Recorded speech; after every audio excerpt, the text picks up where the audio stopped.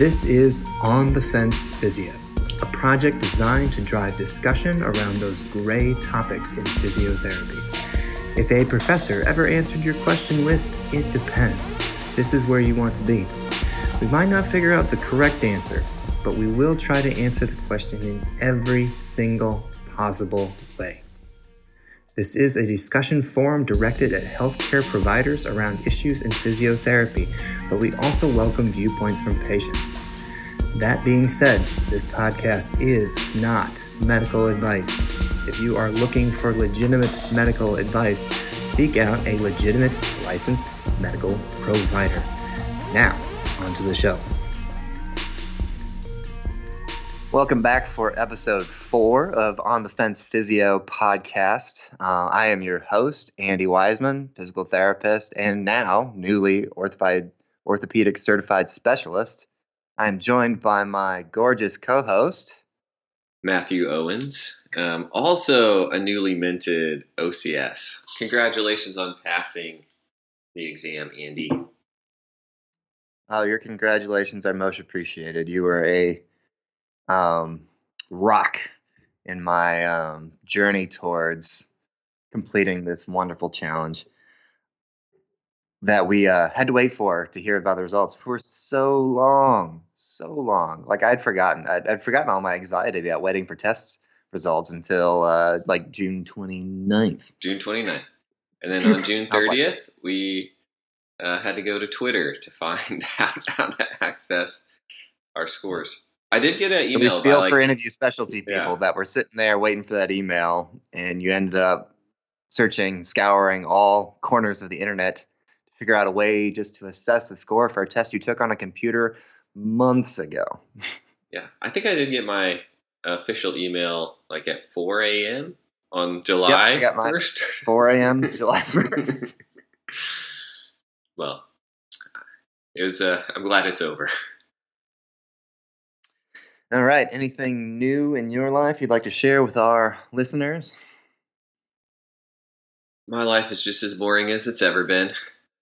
The kids have decided to stop sleeping. They tried this week to camp out on their floor instead of sleeping in their beds. That didn't go very well for anyone.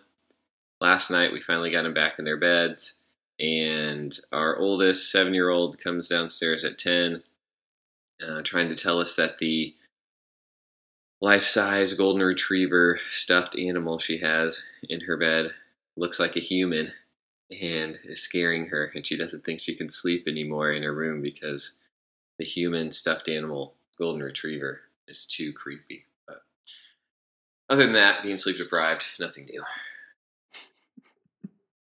I think that's just a baseline for most parents of an infant anyway, so. That's right. How about you, Andy? Just signed up for that one. Unwillingly? I don't know. How about you, Andy? What's new? Oh, a lovely and thoughtful and insightful friend sent me my first podcast mic. So do I sound sexier? Does this sound good? I feel like I should be doing some kind of more radio voice, like, "Hello, this is Duke Silver welcoming you to a live recording of my smooth jazz." No? All right. I'll stick with normal. I mean, you could talk in that voice the whole time for our one listener. I don't even know if my wife listens to this podcast out of pity or not. She's a physical therapist assistant. I would hope that you could coerce her into it, but hey, I guess I know who wears the pants. Yeah, I have shorts on right now. Yeah, it's hot. Okay, so to get to it, back on track. This past month, we were talking about prehab, which, first of all, prehab is not something you should type into a PubMed search because it's not a real word. Learn that thing. Prehab sounds really cool, though. It's a really nice buzzword, which is maybe why it's become so popular of a topic amongst physical therapists is, you got to get that patient in before surgery, get them strong, get them smart, like these are the things that are going to affect their outcomes. So we decided we were going to look into that, right? So Matt, what did you find in looking into what is the benefit? What is the value? What is the cost? What are the outcome changes that happen in preoperative physical therapy management?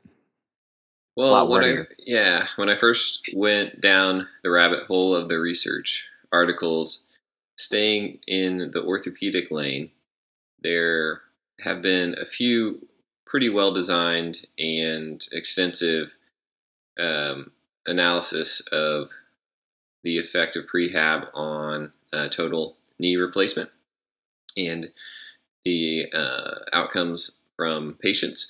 Whenever I was first looking, the first couple I stumbled across said basically there's not really any benefit to doing prehab in a total knee arthroscopy, and that it's a waste of time and money. One went so far as to say that prehab is strongly not recommended, as it has no benefit in the long-term outcome of total knee replacement. So the 2015 systematic review that prehabilitation in any dose did not demonstrate benefits in objective and self-reported function at any of the post-operative time points. At any of the post-operative time points, correct. And their recommendation from that review was that prehab should be abandoned and not performed anymore for patients with a total knee replacement. And I think you found one stating something similar about the hip, right? Wrote this article, right? Because they wanted to just tank our profession, right? It was the chiropractors for sure. But then you found something similar regarding the hip, correct? So I found a larger article that went over actually joint arthroplasties of the hip and knee that compiled Medicare and Medicaid data. So they were looking at healthcare utilization after surgery. So comparing the prehab group to the non-receiving any preoperative physical therapy group, found that they had a 29% reduction in healthcare spending compared to the control group, and that was even after they controlled for comorbidity, pre study comorbidities. So trying to factor in the fact that some surgeons might not recommend different functional statuses of patients to go to prehab. Control for that, still 29% reduction in healthcare spending. So that's fewer people going to skilled nursing facilities, fewer people going to inpatient rehab facilities, fewer people utilizing home health. So really costing the healthcare system of Medicare and Medicaid less, which, if one of the big benefits of having Medicare and Medicaid is that it doesn't cost a whole lot to use. So you're probably more likely to use it than you would be to use your private insurance. So if you're using it less because, hey, you don't need it, that's pretty great. If we showed a big reduction in, people utilizing their private insurance, you could always argue well, hey, who wants to use their private insurance? It depends on what that copay is, right? But with showing reductions in, I'm going to whisper it, socialized medicine. Which is interesting because the other article... That actually, I feel like, shows more. Yeah, no, I would agree with that. The article you posted, I think previously we couldn't get the full text. It's the University Hospital in Maastricht or something. It was originally written in Dutch. Yeah, Dutch, yes. No positive effect of preoperative exercise therapy in teaching in patients to be subject to hip arthroplasty. So their conclusion was that preoperative exercise and instruction is not useful for patients who in the near future will be treated with a total hip arthroplasty for primary coxarthritis. What do you think? See, we can't really dive into the methods because we can't get to the article.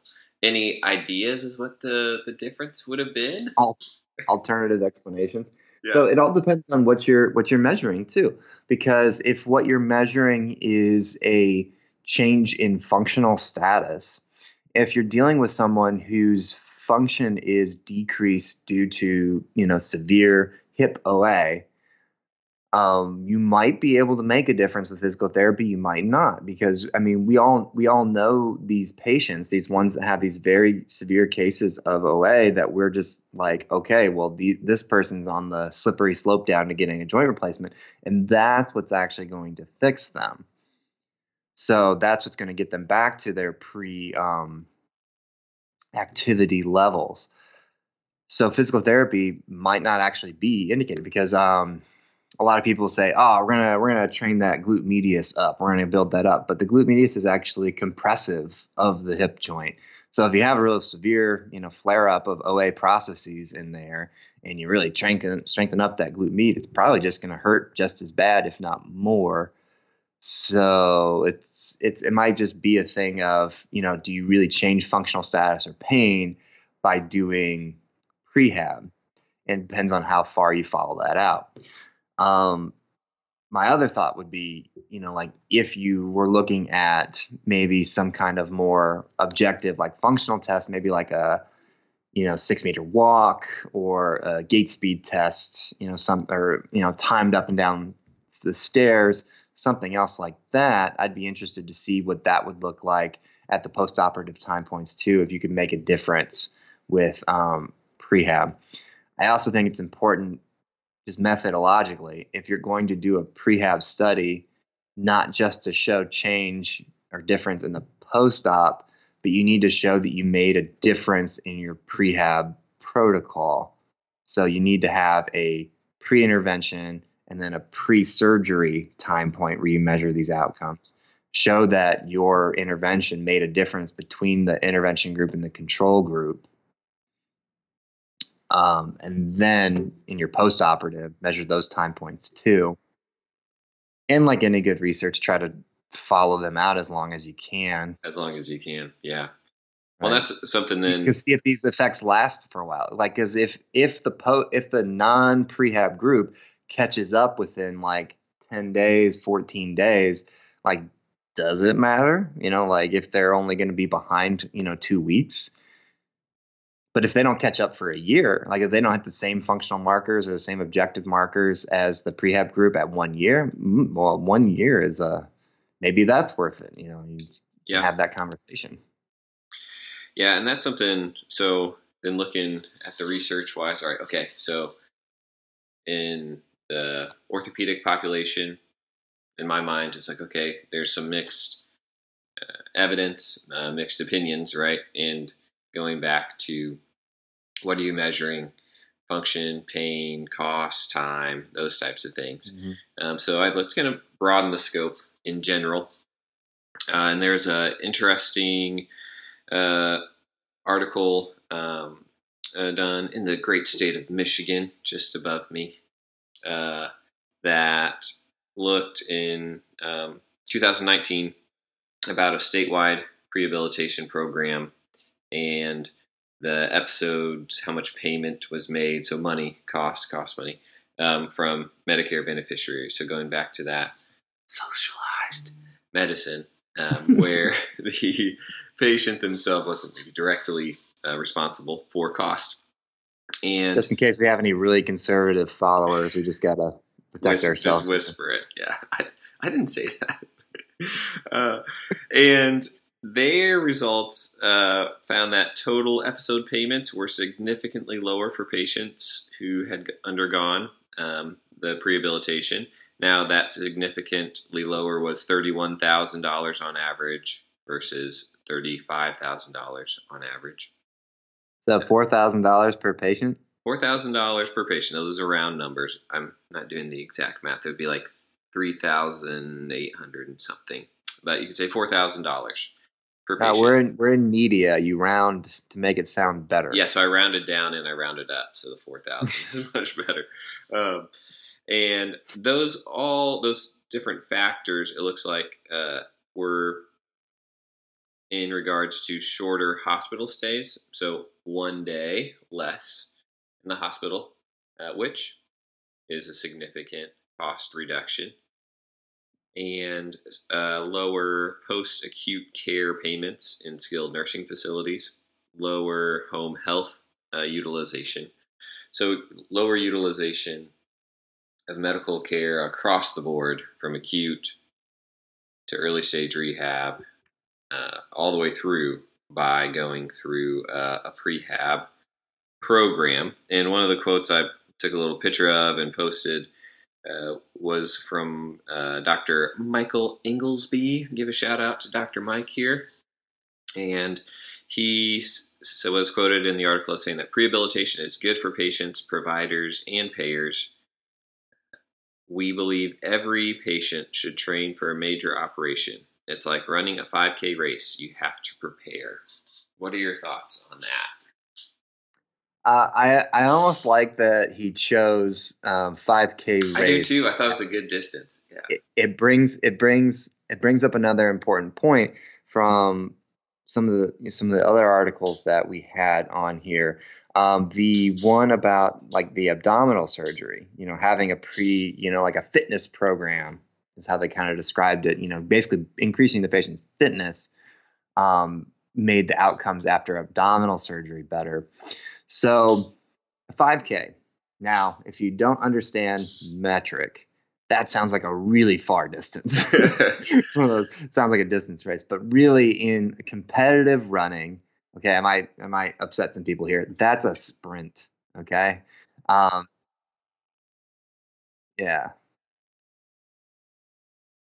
And I don't want to sound like conceited at all, but I will use about 5K, maybe a little bit more as a warm-up run before I do any like weightlifting. So the fact that he said it's like training for a 5K, there are different people of different functional statuses, different fitness statuses as well.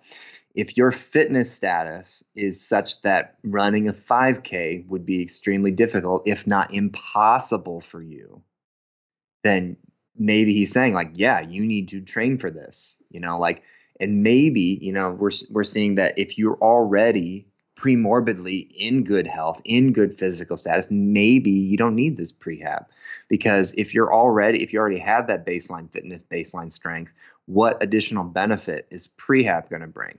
Because is prehab going to train you harder than you have already trained yourself? So if running a 5K is already easy for you, then maybe prehab isn't for you because you've already done it. You've done it.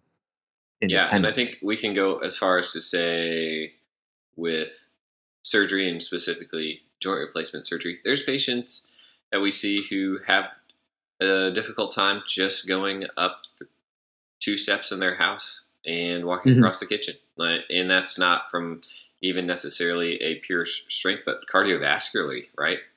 Right. So to me, that makes sense. If that's your 5K, getting across the living room, all right, maybe let's do some prehabilitation, overall health work. And I thought that was one of the good things too from the Michigan study, is part of their prehabilitation program was smoking cessation programs, other education as well. So I should make sure I say that it wasn't just physical fitness, but a health-focused education, comprehensive plan in general, which I think could be important. Absolutely. I do believe that the education, so this is me speaking anecdotally, but the education preoperatively is huge for me. If I can get a hold of a patient for that preoperative visit and actually talk to them about what post-op is going to look like, in my experience, a lot of surgeons haven't, really been as negative, I feel like, as they should be. I feel like a lot of patients come to me, or maybe, hey, I can put this on patients too. Maybe patients aren't hearing what the surgeons are saying, because a lot of I've had some patients, especially like Achilles, tendon repairs, that think that they're going to be back to their baseline of playing volleyball really quickly, and that just, I have to really take a step back. And I feel like I'm being the bearer of bad news. And I'm like, hey, there's a lot of, research out there that says that you might not even be able to do a single leg heel raise until 9 months post. So like that's a much longer time frame than they've been given. And if I can set that expectation early, then I'm not battling it in the post-op care, because in the post-op care, if you are bringing that information to them, a patient might think, oh, you're just saying that because I'm not progressing as fast as, I should be. But if you tell them that preoperatively, then they're like, okay, that's the bar. That's the anchoring effect. That's where I think normal is. And if I think normal's there, then I'm not going to feel bad if I'm still walking in a boot at 6 weeks post, at 8 weeks post. Yeah, you make a really good point with that. And it's something I hear every day with a variety of surgeries is, oh, they didn't tell me it was going to be like this. Or you have that patient who keeps needing reassurance, like, are you sure I'm doing okay? Are you sure this pain is normal? Like, I had my knee replaced 2 days ago. Why is it all black and blue? Why is my foot black and blue? They didn't do surgery on my foot. Oh, my surgeon didn't tell me that. So, no, I've heard multiple times, oh, I feel like my surgeon kind of oversold it a little bit. Like it was going to be really easy. Now, on the other side of that, the surgeons I work most closely with, the type of surgery that I don't feel like that happens is in ACL reconstruction. They're pretty conservative and can downplay or try to set some reasonable expectations on the athlete, on their time to return to sport, how long it's going to take, expectations, some things that I feel like, oh, maybe those are a little bit too pessimistic. I think you put some things about ACL reconstruction. Well, of course, we had to talk about ACL reconstruction. This is the Orthopedic Physical Therapy podcast. For every research dollar that goes to orthopedic physical therapy, at least 50 cents goes to ACL rehab, right? That's right. And I think in your example, it was the opposite, right? You had a middle-aged attorney that was told she would be back to skiing in 6 months. Right. Yeah, that was wow. You have a good memory remembering that patient. Yeah, so I had that patient, and that patient was already a very high-strung individual, being not that all attorneys are, but this was a very type A personality, very much competitive person, wanted to be on the front edge of their recovery. So the complications that come with, like having a hamstring graft, being middle-aged, not having great previous, like fitness status, putting on a little bit of weight, from injury to post-op care, causing the patient to struggle a bit. I was pretty grateful that I had been able to see that patient preoperatively, because I was able to kind of reset some of those goals and say like, hey, we should be shooting more for like 9 months to a year. But hey, there's some other checkpoints along the way. When we get you back running, that's a big deal. When we get you back weightlifting, that's a big deal. Like, set these other bars up for your patient too. So if you're moving one hurdle like really far away, my recommendation is try to give them some other hurdles that are a little bit closer, that are easier to see. I think that a lot of post-op patients respond pretty well to that. They want to know that, there are many myths out there that it's going to be, I'm on crutches, I'm partial weight bearing, but all of a sudden one day I'm back to everything. Setting up that spectrum of recovery with your patients, I think, is very important, to say like, hey, at some point we're going to hit this criterion, we're going to be at this point, we can do this activity. Great. And then a couple more weeks go by, oh, we've hit this criterion, we can do this new activity, and try to make it seem like it's progression for your patients, and they can understand that they're getting pieces of their life, functional status, personal identity back as they go. I would like to shift the conversation a little bit towards an issue that's a little bit more ethically and morally gray, right? Because we're here to tackle the gray subjects. It seems like prehab, as being beneficial or not, isn't really all that gray. It seems like, for the most part, There are a couple studies that say that it doesn't provide a whole lot of extra benefit. There's definitely no studies out there that I saw that said it hurt anybody, Right. that prehab caused more complications. Didn't find anything like that. And then we found a good amount of research that said, yeah, it's good for functional status, it's good for pain management, good for these other things. Great. But we live in America. America has commercialized medicine. We need to talk about the money. So we've talked about how in some cases it had, reduced, costs, cost effectiveness, which is great. So we live in a fee for service model. So for any of you new PT students or new PTs out there that don't really understand that yet, is we are not reimbursed for our services based on how valuable they are to the patient. We are reimbursed by how much we do for the patient. So you could do, 2 units of something that is very valuable and very helpful for the patient, and maybe get reimbursed less than someone who does 4 units of some, interventions that maybe aren't as valuable, that don't benefit the patient as much, because we are in a fee for service model. So the more services you provide, the more fees you collect. That doesn't sound very uplifting if you're entering the profession. And I know a lot of you student PTs right now are really stressed to enter our profession right now in the pandemic setting and the job market that's currently available. But are there any alternatives to cost or fee for service models, Matthew? Or is there any other way that we could possibly reimburse physical therapists for what they do? So I've heard something like value-based reimbursement, I think is what it's called. Yeah, so the idea being, instead of just being paid for doing a bunch of stuff, you could do less things and be paid more for those things because they provide a greater value to the patient than a bunch of random stuff. Now, this argument is, I think, very nuanced. There's a lot of different factors. There's a lot of unknowable outcomes within this. It's kind of like putting an orthotic in your shoe. You think you're doing something at the arch, and next thing you know, the hip's doing something crazy.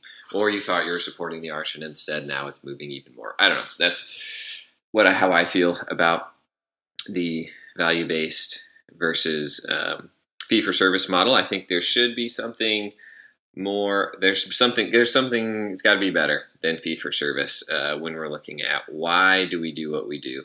If your goal on your metrics is you've got to get 5 units with this commercial payer, and I've done all the stuff they need, but I need to throw in a little bit of this, a little bit of that to hit my unit numbers. I feel like that is not providing quality care. So within a value-based reimbursement model, the studies that we've talked about with overall cost reduction could be important to justify why somebody besides the patient should be paying for that. And the difficult part would be from a functional perspective, because it's not just about, or shouldn't be just about, money in our care of patients, but it should be about getting them back to their livelihoods, what they want to achieve, and their goals. Sure, but we're talking about reimbursement models there. So it is all about money and reimbursement. You're trying to figure out how do you pay physical therapists for what they do. So it's okay to talk. I think there are a lot of PTs out there, a lot of healthcare providers out there in general, that think talking about money is dirty, right? No, I'm here for the patient. No, I'm all about the patient. You can just pay me in food, like I don't need to. Yes, you do need to make money. We all had to go to school for a long time. Unless you had, rich parents with a, trust fund, like you had to take out some loans probably for school, or work some, dead end job for a while to save up enough money to go to school. Like, okay, we need to talk about it.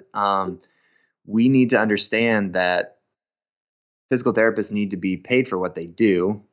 Physicians need to be paid for what they do. All healthcare providers need to be paid for what they do. But how do we determine how they get that money? Should it be, based on, hey, if you just spend a whole lot of time with the patient, does that mean that you should get paid more? Maybe. That's kind of what the model we're looking at now. But what you're talking about in a value-based service is, okay, if you make a lot of change in that patient, you should be paid more. So if whether your outcome be a patient-reported outcome scale, whether it be some other objective tests of a patient, like it could be something as simple as, like with hip replacements, 6-meter walk distance, like the more change you make in their 6-minute walk time, that you get paid more based on that. Like that would be interesting to see what results would happen. You'd see a lot of patients like really pushing their pushing their distances because their PT's chasing them with something like run farther, go farther. I got to get my whip out. I got a payment. Mortgage is coming up. So that could cause its own fair share of problems. Oh, yeah, I'm not saying that value-based is the answer, okay? Because you could potentially see some really bad things happen because of that. But I think that we need to find a better way. Yeah, a way to incentivize quality care over quantity of care. Yes, because this is definitely going to be a topic of another one of our discussions is, what do you do when you feel like you've done everything that's good for the patient, but you have a supervisor, you have a manager that's saying like, hey, you're not billing enough units per visit? I say this from personal experience, guys. I've been there. I've know I've only been practicing for 3 years, but I have not had one performance meeting where I've had a supervisor say, wow, you're billing so many units. This is fantastic. Everything's good. In fact, you don't need to work this hard. You could bill fewer units. Like, never have I heard a supervisor tell me to bill fewer units. They're always asking for more. And I feel like I'm doing everything I need for my patient. I don't ever feel like I'm shafting any of them. This will definitely be a future conversation. So I'll put a pin in this one. Yeah, put a pin in that because we need to talk about that. We can talk about that for a long, long time. I have many opinions about that. Many things. So maybe, we will save that one. So listeners, be excited for that one coming soon. Any final summative thoughts about the benefit of prehabilitation, preoperative physical therapy? I think to bring it all home, the idea that surgery is something that's taxing on the body and that there might be a baseline physical function, fitness, mentality as well that could benefit a patient and help their recovery is important. And I think that making sure you're setting reasonable expectations with your patients, even if you don't have rehabilitation in those first couple of visits, is really important so that you can find those goals and milestones along the way that can help the patient feel like they're successful is really important. Yeah, I think that it's important that we're doing this kind of research too in the cost-effective model. I think going forward, if we show that this is a cost-effective thing, insurance companies will then start reimbursing it for everyone, because as of now, as things stand, not a lot of private insurance companies are going to reimburse for preoperative physical therapy. So if you don't have insurance that's reimbursing for it, who are the people that are going to get preoperative care? Well, the people who have the money to afford it. And if we're letting, the wealthier people, not disparaging on them, get better health outcomes from their surgeries, then that's just going to continue to increase that health disparity gap that we see in the U.S. So if we can make this available to everybody by doing good research and showing that, hey, this is cost effective, this benefits the patient, their outcomes, their pain, it's good for everybody, Then we can get everybody on board saying, hey, prehab is going to be good for these conditions. Everybody should get it. It becomes more of a regular thing. Everybody gets it. Everybody's on a little bit more even playing field. So I do think these directions that we can go with the research are very important. I think we need to continue to look at them, identify what types of prehab in what conditions, because it's not black and white. Of course, we're on the fence about it. That's right. So that's what I got. Coming up next. So for our conversation starting on July 15th, what do we got, Matthew? So our next month's discussion is going to be around residency and specialty. Is it worth it? So Andy and I have just been through a year of residency, took a big test, and now we get to start thinking about what's next. But before we think about what's next, we have to think about, all right, what I just did, was that worth it? Is that going to make us dated or biased at all? I hope so. I think it'll give us some insight, and especially to all the new grads, or I would, that's the general feeling now. I know when we were coming out of school that residency is important. It's the next phase. Specialty is important. And when we finish it, it's like, all right, is it really? Okay, well, we're 3 years post. We graduated with 36 people in our physical therapy class. How many people have completed residency and specialist certification?